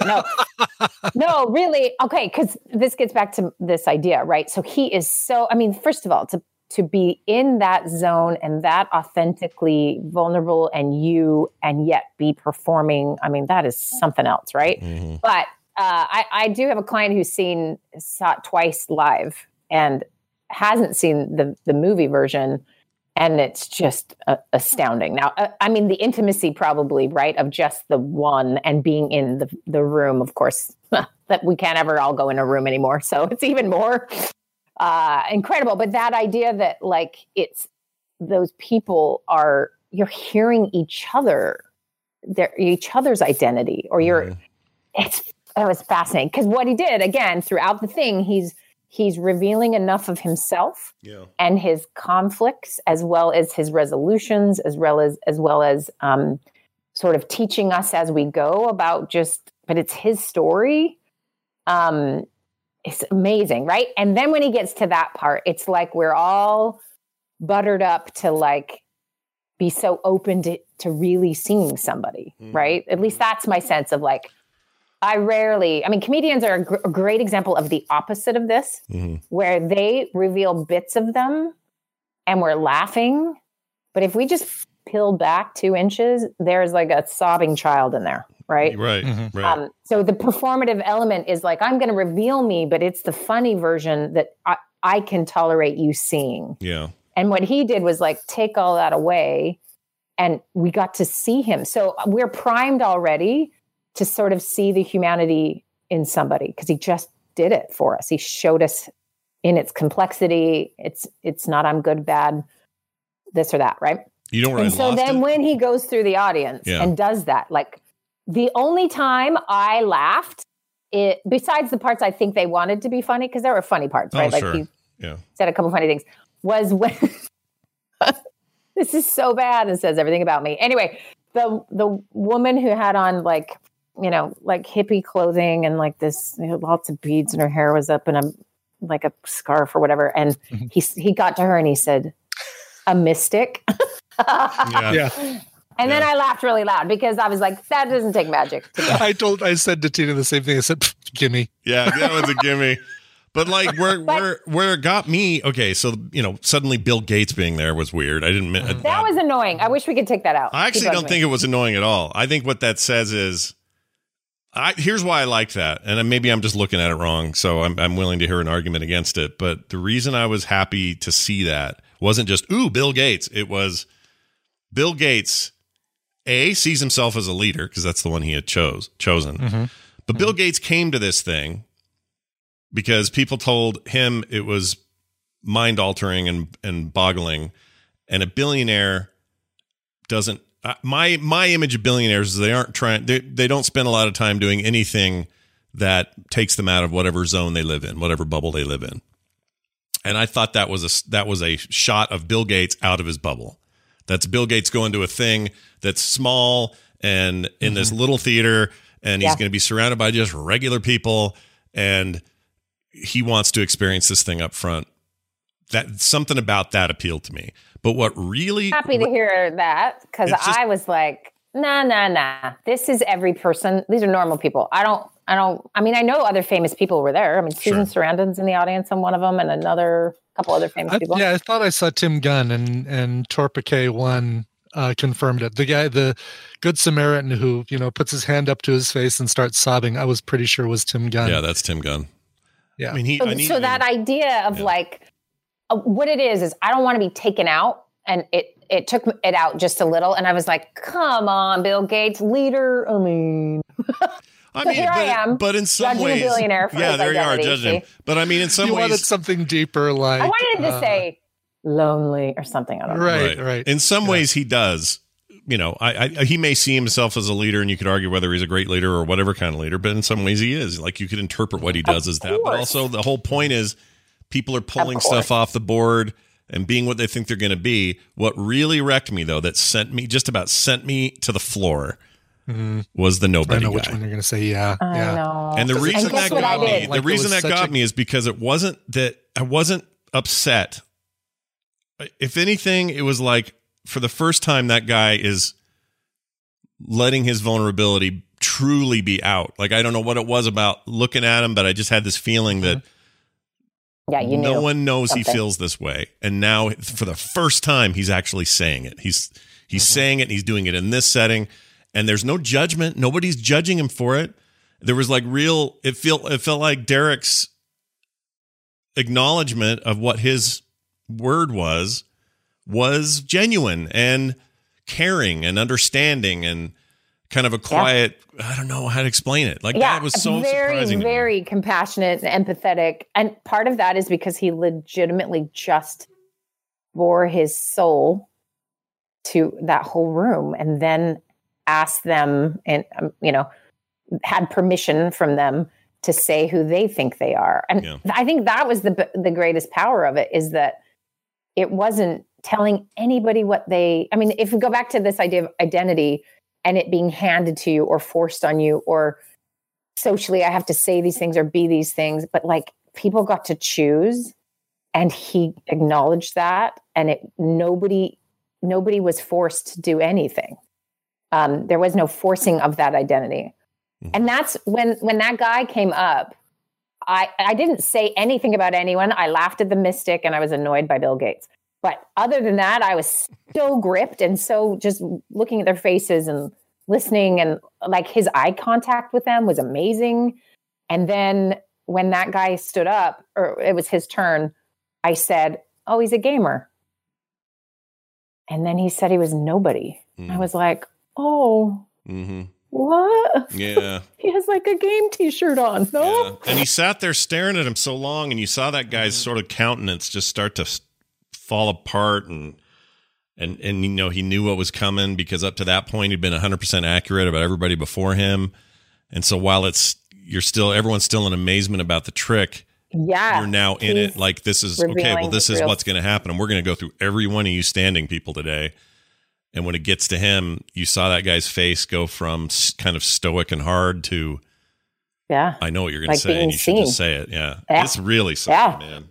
And it made me realize, like, clearly we use clothing, at least I do, with the mystic and the guy I thought was a gamer. Just, we judge the outside, and we think we know, and then we place our ideas on them, right? I mean, I think that's what was so disarming about all of this, is that, it just sort of washed all that away. It was amazing. And then I had this thought afterwards, I feel like America needs this. Like, can we do this? Yeah. Like, I don't know. There was just a real obvious, this is everybody. Like, we have villainized somebody on the opposite side of us because it's helpful. It's helpful to have them be one-sided and stupid and whatever. But, like, I don't know what that was about for me, but I really felt it. And I did too. I've felt a shift ever since. It's not like I was before, like, I'm going to go beat me up, a Trump supporter or something. But it's more like, we're all nobody, and we're all the mystic, and we're and we get to choose. And sometimes we're forced into identities or positions because somebody else is choosing that. And that to me came out so strongly. Like, when they get to choose, who do they see themselves as? And then Yeah, it was amazing. Well, the minute I saw them doing it at the beginning, I just thought, where is that going to go? Like, because also it's a limited, there's so much subtext here because it's a limited quantity of these choices. And if others got there quicker or were lucky enough to grab theirs first, like that's just life. Yeah, but you don't see yourself as just one thing, right? Well, So of course like not. Podcaster might have been taken, but artist or humorist or something else, which is kind of the fun of it, is that you see somebody taking the thing you think you want. It's like, oh no, but I'm also this, and I'm also this, and right. But it's a perfect allegory for how life can feel for people. This idea that because somebody got there early, they got first pick or had all the advantages, whatever advantages. Yeah, exactly. Like that woman definitely got up there and said, "Oh, look, Mystic isn't taken." Yeah. She was pretty stoked. But that was the other thing that I came away with. There's another allegory or subtext in that. It's like, okay, Mystic wasn't taken. The guy that, or the lady that took Masochist, the guy that took, the woman who was an extrovert. Yeah. With her little finger guns. Yeah. Or the one that did, the guy that took Adonis. Like, dude, how much do you think of yourself if you picked Adonis? And what it said to me was, yeah, that's people. Yeah. Like some people see themselves in this way. Others see themselves in a much more humble way. This guy over here feels like he's nobody these days. Like, and it was okay to have them all in one place and all be exposed. Mm-hmm. And I felt more optimistic about the guy named Nobody than I did about the dude named Adonis. Mm-hmm. Do you know what I mean? Yeah. I to him, I went, well, your life's just fine right now. But when things get rough, what are you going to do? How are you going to deal with it? Like, just all these weird feelings and emotions came out of this thing that I didn't expect, man. It was just something. You just thought I was like, hey, go watch a TV show. It's fun. No, I knew you were on. I mean, you never do this unless you mean it. But I guess I was expecting. This is one of those few things in life where you can get hyped on something and then still have your expectations blown away. That's one. Hey, really quick. I thought he said orthodontist. Who did, me? Oh, instead of the Adonis? Yeah. Oh. So for a second here, I'm like, Adonis. I don't remember that. There was that orthodontist. Yeah, he was definitely. He said Adonis and then grinned and sat down, and he was a handsome, good-looking dude, but. Yeah, he definitely looked like more of an Adonis than an orthodontist. I'll say that. I mean, I don't know. I've had some pretty hot orthodontists. And keep in mind, there were people that didn't get up at all. They were sitting and didn't stand up because they just grabbed one because who knows? It's just a lark. They did it kind of joking. Choose Ninja as his example. Right. Yeah. Which is funny because there's two things going on. Suddenly, when they all realize what's happening, those who didn't stand, some of them are probably going, oh, I should have stood. I need to know if this is me. Like there's this feeling of like, oh, I should just see what this means. And being a part of it too, right. Yeah. And then the others who did stand, there's some of those people I'm sure that were like, oh, maybe I shouldn't have stood. Like there's all that complicated stuff going on. Meanwhile, there's just this feeling that your host, your protagonist, your guy in the suit walking around telling these stories is completely genuine about all of you, but also there's some kind of clock ticking for him. And it has to do with this roulette business. Yeah. It's so good, you guys. It's so good. It's one of those subtlety of the 6 chambers on the back wall. And right. Yeah. And all that stuff. I don't know how they did that. I assume that all that stuff that fell off the wall that used to be 3D space, I assume that was, while nobody was looking, somebody was swapping those out or something. Yeah. That's why he stood at the back of the stage for such a long time. I think my guess is to keep people's focus on the back. And well, it worked. It totally worked. Yeah, yeah, that was awesome. It totally worked. And there was also something really powerful about that: the glass and the blue light and the brick sticking through the middle of it, and the sound it would make as you get close to it. And my cat did not like that sound at all. She glared at the TV and almost got up off my lap. It's just a hell of a thing. What is this?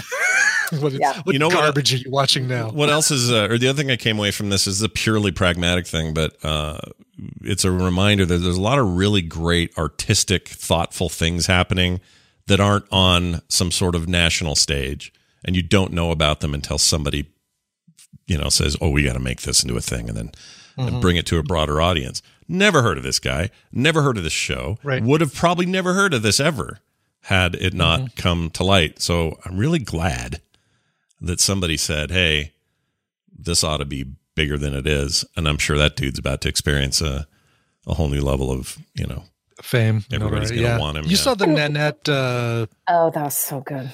That was good. That's the closest comparison I got, because you think, all right, it's going to be a stand-up comedy show, and it's like, oh no, it's a. It'll knock your socks. Yeah. Yeah, but there's a little bit of stand-up comedy thrown in there, but it's not just a stage performance, not just. She the New Zealand or Australian comedian lady. Yep. Is that the one I'm thinking of? Yeah, I really liked that a lot too. That was awesome. Oh, good. And she did something similar, which is like, it's legitimately her. She pulled back the curtain of like, here, and part of it is her autism, that's her style, right? Is to go, here's what's real. Cause that's all I can talk about is what's real, or, whatever. And which makes it so phenomenal, because that's a typical comedian is really hiding a lot of deep, dark parts of them. And this is the way to let those out. It's kind of like the jester in the king's court can say the truth, but it has to be while dancing and laughing with bells on its head. And that's what was so remarkable about this, is that he has done his work and he has figured out himself. And then he somehow figured out how to transform that onto a stage where he disarmed everyone. So the whole thing is about this gun, but really he disarmed everyone. Like it was so well done. Something and else. I think I don't know. I contrast this with like an Instagram influencer that, have you ever seen them in the wild? I have. It is horrifying. Because what you see, so I was in New York, I was in the New York City Library. I was there with a friend from Sweden who worships library. It's her sanctuary. It was like amazing for her to be there. She'd never been. And it was just like this moment. It was beautiful. And then this freaking Instagram person walks in and is like, it's like a whole film crew followed her, and she's just flipping through books and flipping her hair. And it was like having something sacred pooped on. I was ready to lose it. And I thought, okay, if I look at the pictures, I will see what looks some crafted, nothing's real. Because then I saw her lose her ever living mind at somebody because they were in her way. And you're like, okay, here's the perfect example of the opposite. And I think as a performer, or someone who's famous, or any, there are public personas you have to maintain. And then what do you do with all your dark bits? And this guy just said, hey guys, here's all my dark bits. And I've worked through him, and he was so emotional. I mean, his face, like the sadness behind his eyes sometimes was also like, wow. Yeah. He's just showing us this. It was amazing. And also I'm pretty sure his emotion toward the end is pretty real. I know actors can produce tears and, look upset, and I know that's a thing, but I don't know. But if he could act like that on a regular basis, he would have been in a movie before now, I would think. I just think, why are we all crying at the end? It was legitimate connection. He was legitimately seeing them because, again, we now know enough about his life to know him being really seen has been elusive. Right. And he has people coming in telling him if he's okay or not, and what he is and who he is. And his whole life has been creating illusions and cards, and right. So genius. Yeah, it was something else. And I just felt like, as I was watching, I'm like, well, of course Wendy wants us to watch this, because this is all the stuff she's always talking about. This is like, this is a very artistic and concise presentation of the concept of dealing with your own stuff and then being there for those who need to also deal. And that is like this, that is what this is. Like, if anything, I realize it's an artistic expression for him. He's worked really hard on this. Like, it brings, this is how he pays his bills. Like, this is it's an enterprise across the board for his life, but you can tell so much of him is in this, that it's not just simply, I made a cool play. Like, this isn't Hamilton, which is an amazing, incredible work that took all this, all this amazing stuff to get together. There's something else here, something just a little bit deeper. And the fact that everybody in that audience essentially gets to be a massive participant without knowing they're going to. And then all I could think about was the book guy, because when he comes back the next day, he doesn't even know about all that stuff at the end yet. I know. That was so Mr. cool. Tomorrow, yeah. Yeah. And the other thing is, like, when he said the book becomes Mr. Yesterday. the book, the book goes out every day, every performance, and then comes back, and he's never had it not come back and not be fulfilled. What that tells me is they all feel an acute responsibility because of how that's all presented. There's nothing flippant or trivial about this. That book is a sacred tome. Like, it really is. Yeah. Because it's these people interpreting themselves and others, and like, what a rad thing that thing's going to be one day.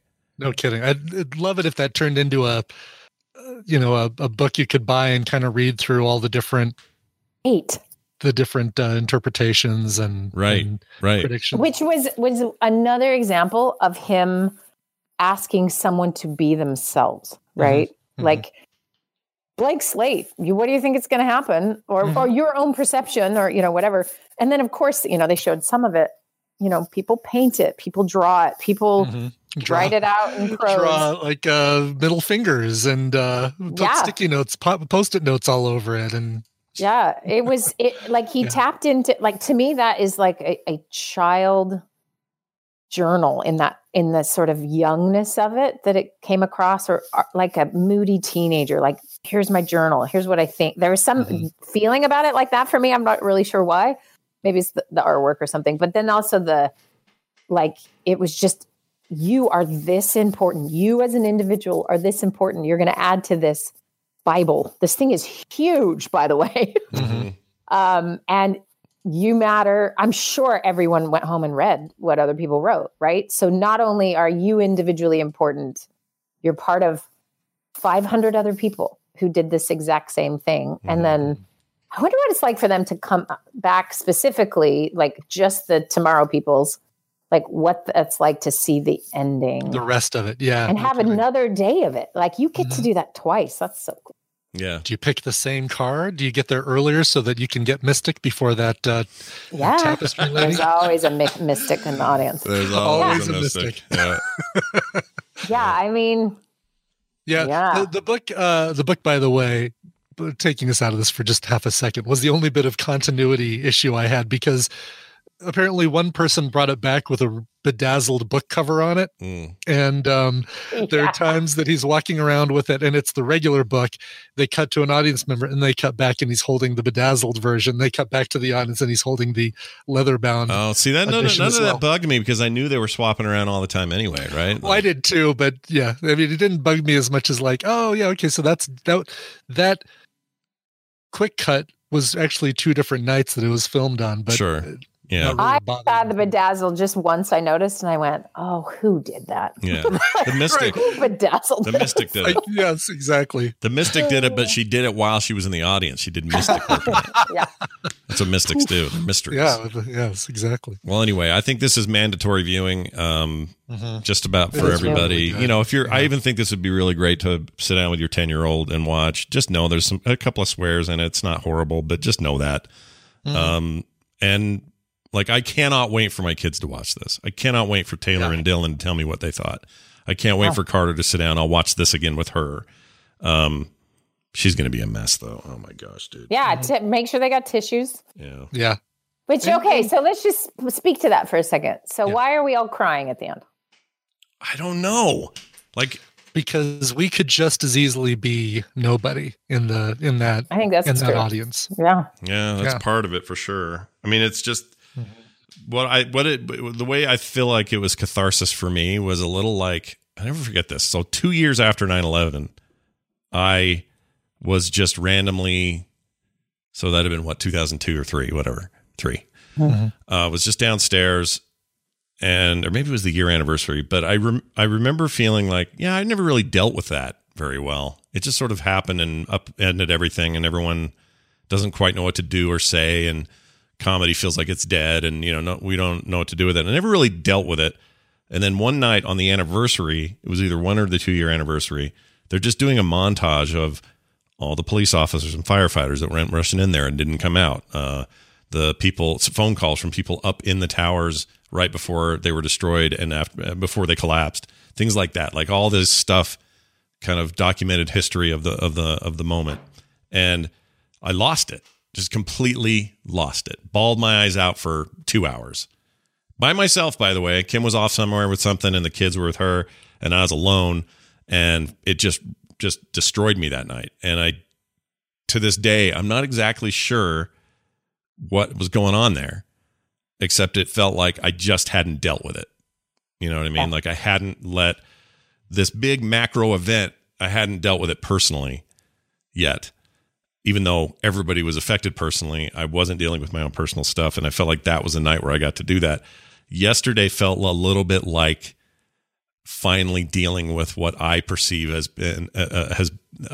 what I perceive as the fallout from a bunch of years of really severe division in our society and a year of pandemic in the midst of all that division.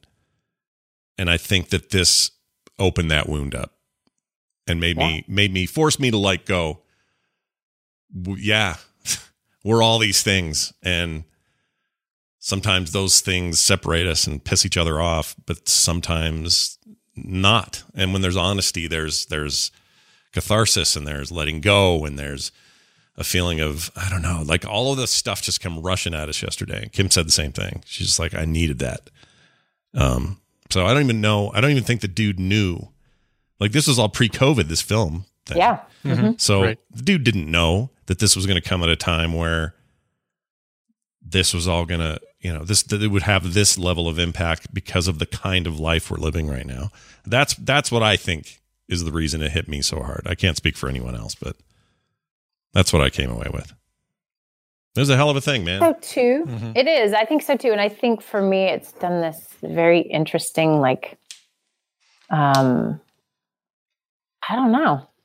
I mean, I spend every day talking to people trying to see who they really are. Yeah. And I get the privilege of that a lot.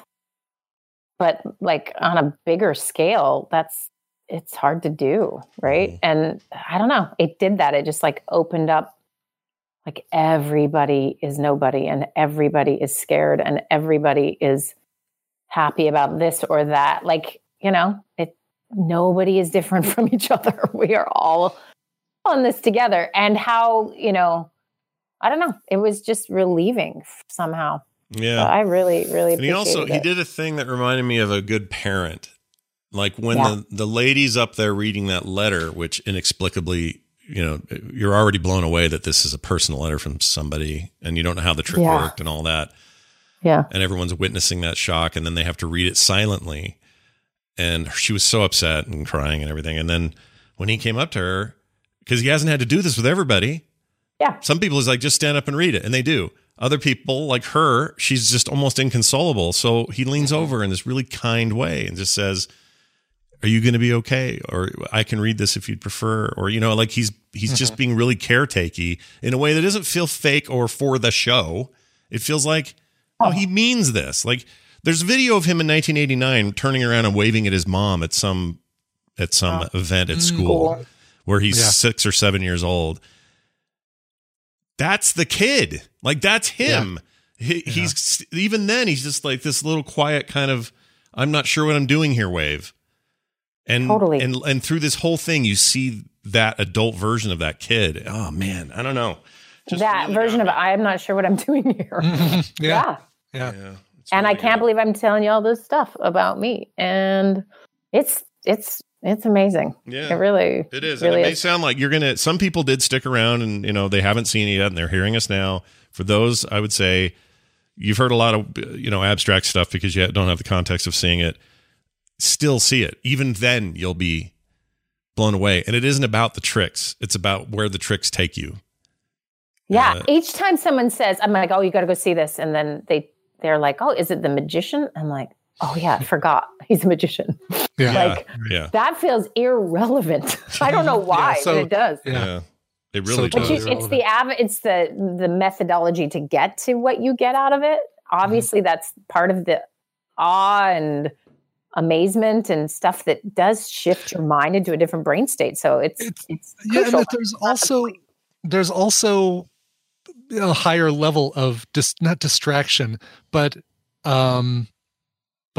you're focused on what he's saying, and you sometimes don't even pay attention to what he's doing before you see the trick that goes along with what he's been talking about. So it's almost like misdirection, verbal misdirection, at the highest level. That makes the thing, what he's saying even more powerful. Yeah, at the freaking master level. Like, I've never seen anything quite like it. When Well, and I think maybe recognizing, like, these are New Yorkers. Like, this is his audience. His audience are New Yorkers who can stop and watch lots of things happen and feel nothing.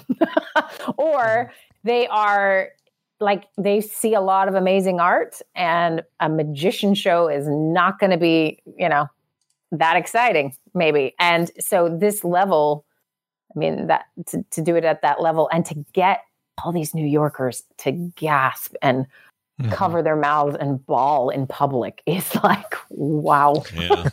Yeah.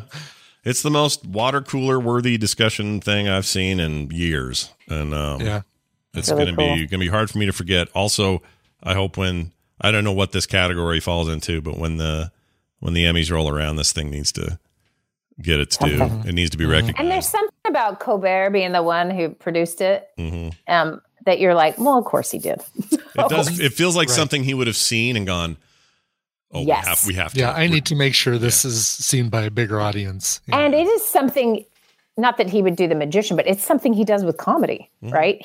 There is the most sincere, real him that shows up every now and again that it is also disarming, So he can do a laugh and a joke and then it's like this legitimately him, open and sincere. So I feel like it's his brand, just not magic, but comedy. Yep. Yeah. So go watch it and don't not watch it. Okay. Even if you got to pay a couple of bucks. You don't have a choice. Yeah. Our homework next week, Look Who's Talking To. That's right. Yes, make sure you all watch Look Who's Talking To. Great. I was really hoping for Baby Geniuses, but it's fine. If Baby's Day Out. Oh, okay. Make sure you all watch. We will discuss. One of the dog movies where he plays basketball. Let's get that up there. Airbuds 2. There you go. It has a way. It really does have a way of making other things seem trivial and dumb. Like all the things, like all your dumb fights and all your stupid problems. Yeah. It's great. Yeah, it's really, really something. So take our advice and do that. Wendy, anything else you want to mention this week? Real Steps, anything that's going on? Not that this, those are still important, so we should talk about those. They are. Real Steps is going on, and it's great. We have such a good group. I just want everyone to do it with us. So that'll be, the next time won't be till May. So you'll have time to think about it. It's going good. We are, it's fun. I mean, I can't think about anything but in and of itself. So right. That's true. But watch that and then join Real Steps in May. Oh yeah. I think we only mentioned the name once, maybe twice, but the thing on Hulu was called In and of Itself. In and of itself. Yeah. And what's amazing, I can't remember the dude's last name. I have to Google it every time. I know his name is Derek. That's all I can remember. And Derek Delgadio. Yeah. It's because that's not what matters. But I have had to Google it 6 times to tell someone about it. It's weird. I can't remember the name of it. Yeah. And by the way, he was a consultant on that Vegas show that didn't last very long in 2013. So he's like got all these jobs where he would come on in and say, oh, he's the Prestige. He had a special thanks on the Prestige program, which you just watched, because he was there giving advice about some of the magic and stuff. Like, we've known this guy. We just didn't know this guy. So anyway. Yeah, I want to look back and see if he's ever been on Penn and Teller Fool Us, because that's my only real magic thing that I see these days, right? It's like I don't watch any other magic shows or specials or things like that, but I do watch Penn and Teller Fool Us. Well, now you'll know that this, whenever you see the image of this poster, you'll know it has nothing to do with the New York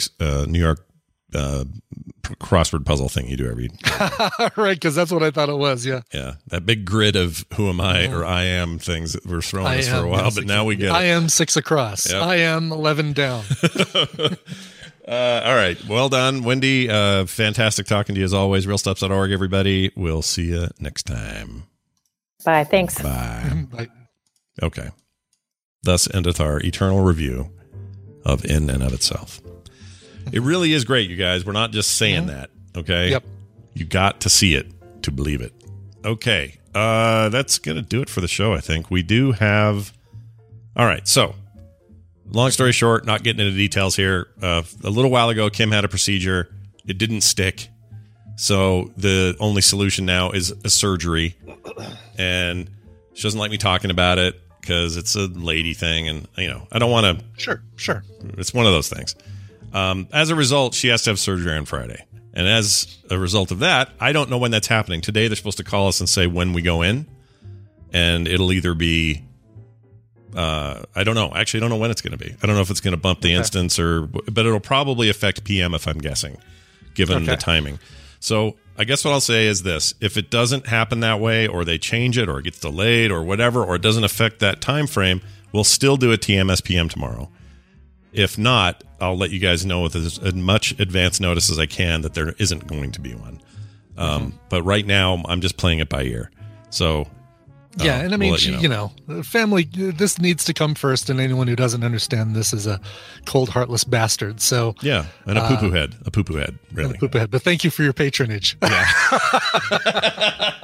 Yes, very much so. So we'll let you know. It also affects the instance if potentially, but it's supposed to be a same-day thing, so there for a few hours and then home.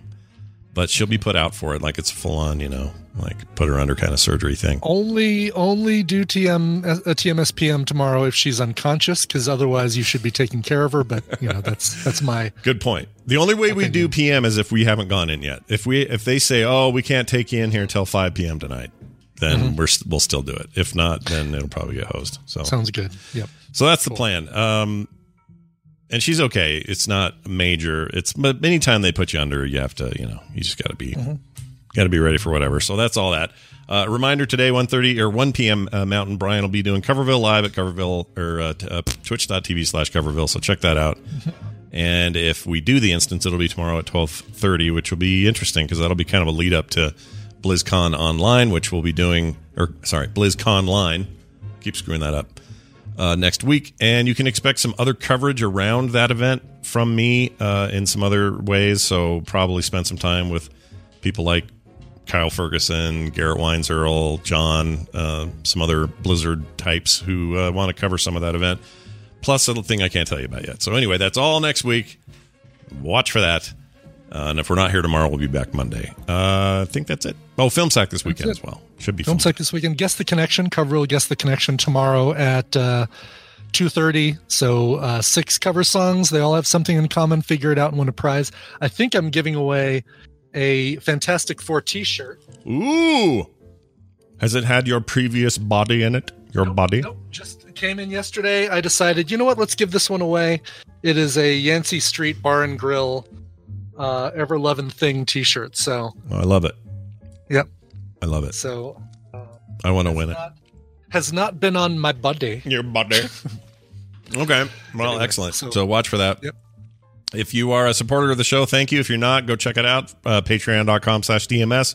And for everything else you're looking for, is at frogpants.com/TMS. Let's play a song and get out of here. What do you got? I've got a request, Scott. I'm going to play it. This one comes to us from Erin Flores. She says, "Hi guys, my husband Luis and I have been listening for a long time and we love the show. I need your help. This year, my husband's birthday, the big 4-0, coincides with him finishing a bachelor's in science degree. So much to celebrate, but COVID has put major cancellations on anything I had planned. In the past 4 years, he's remained diligent, passionate, hardworking, and continued to be a great provider through the ups and downs. He's the most amazing man I've ever met, and I want the whole world to know it. Well, at least the tadpole. If you could help us celebrate his 40th birthday, graduating school, and Valentine's Day by playing an upbeat, happy song, I'd appreciate it so much. You are my everything, Luis, and I'm so proud of you. Love, Aaron." Oh, that's nice. Thanks so much. You guys are so hilarious and have illuminated all those late night study-a-thons. Cheers. P.S. If you have too many requests for the month, could he get a "I can see why you like it"? Oh, yeah. I can definitely see why you like it. I was ready, man. Quick. Yeah. You were ready. Finger hovering over the button. Mm-hmm. So there you go, Aaron. You're getting both of them. And congratulations, Luis. Good job. Science, Bachelor of Science. Well, that led me to one very particular song, and you can probably guess what it is, but you may not have expected this version right here. How about a bluegrass version of She Blinded Me with Science, originally by Thomas Dolby, recorded by the band Love Cannon. These guys are awesome. And this comes from their Greatest Hits Volume 1 from 2012. They only released Greatest Hits albums. That's how great this band is. Love Cannon, here's their cover of She Blinded Me with Science. We'll see you guys for sure on Monday, possibly a bunch of other times this weekend. Bye.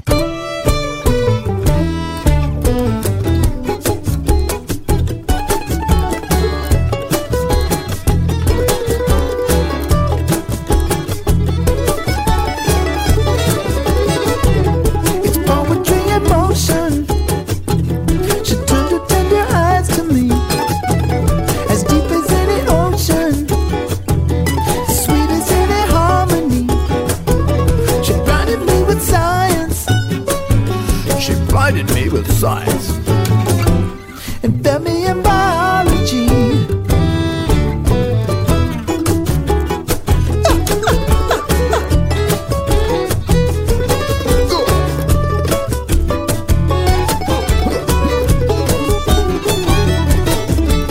When I'm dancing close to her, blinding me with science, science.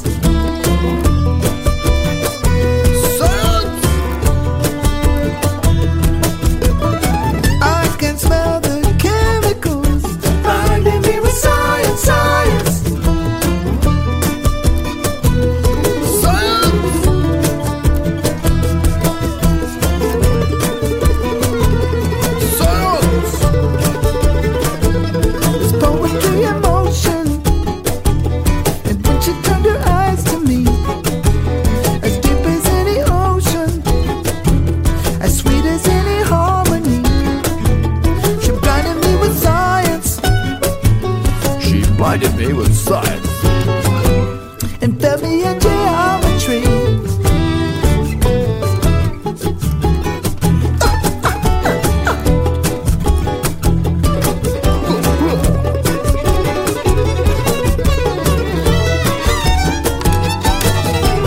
When she's dancing next to me, blinding me with science, science.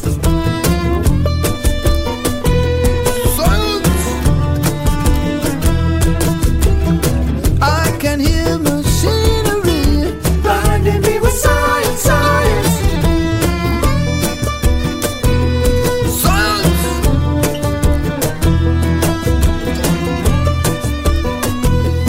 Science.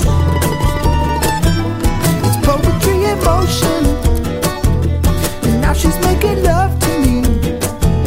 The spheres are in commotion, the elements in harmony.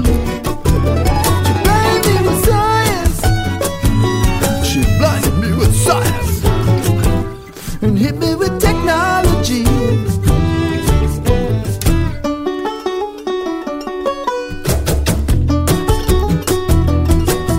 Good heavens, Miss Sakamoto, you're beautiful.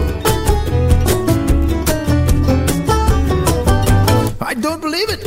There she goes again. She's tied it up and I can't find anything. All my tubes and wires and careful notes, an antiquated notion. It's poetry in motion. It's turned her tender eyes to me, as deep as any ocean, as sweet as any harmony. She blinded me with science. She blinded me with science and hit me with.